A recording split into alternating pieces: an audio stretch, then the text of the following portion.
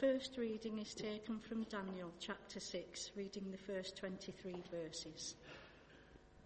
Darius decided to appoint 20 governors to hold office throughout his empire. In addition, he chose Daniel and 2 others to supervise the governors and to look after the king's interests. Daniel soon showed that he could do better work than the other supervisors or the governors. Because he was so outstanding, the king considered putting him in charge of the whole empire. Then the other supervisors and the governors tried to find something wrong with the way Daniel administered the empire, but they couldn't, because Daniel was reliable and did not do anything wrong or dishonest. They said to one another, "We are not going to find anything of which to accuse Daniel unless it is something in connection with his religion." So they went to see the king and said, "King Darius, may your majesty live forever. All of us who administer your empire, the supervisors, the governors, the lieutenant governors, and the other officials, have agreed that your majesty should issue an order and enforce it strictly. Give orders that for 30 days no one be permitted to request anything from any god or from any man except from your majesty.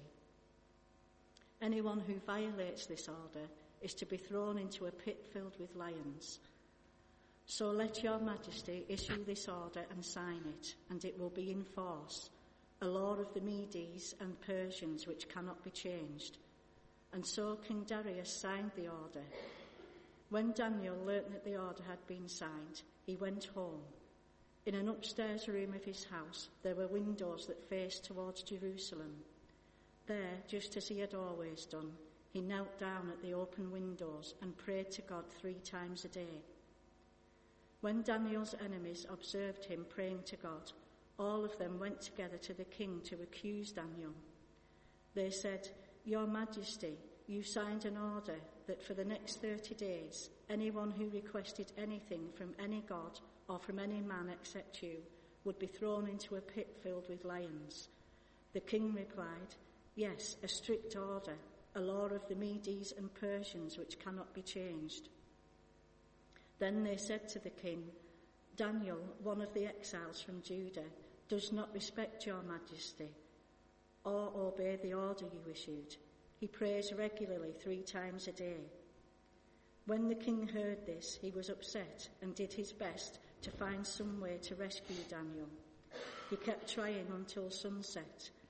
Then the men came back to the king and said to him, "Your majesty knows that according to the laws of the Medes and Persians, no order which the king issues can be changed."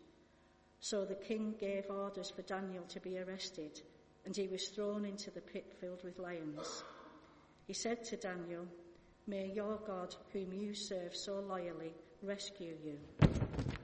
A stone was put over the mouth of the pit, and the king placed his own royal seal and the seal of his noblemen on the stone, so that no one could rescue Daniel.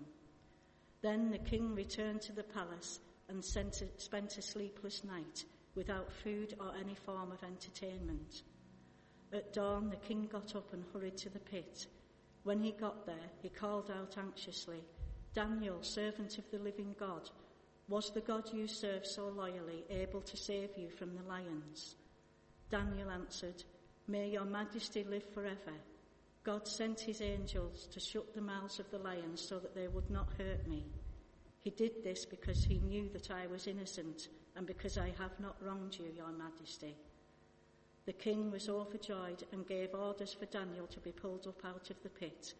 So they pulled him up and saw that he had not been hurt at all, for he trusted God. This is the word of the Lord. Thanks be to God.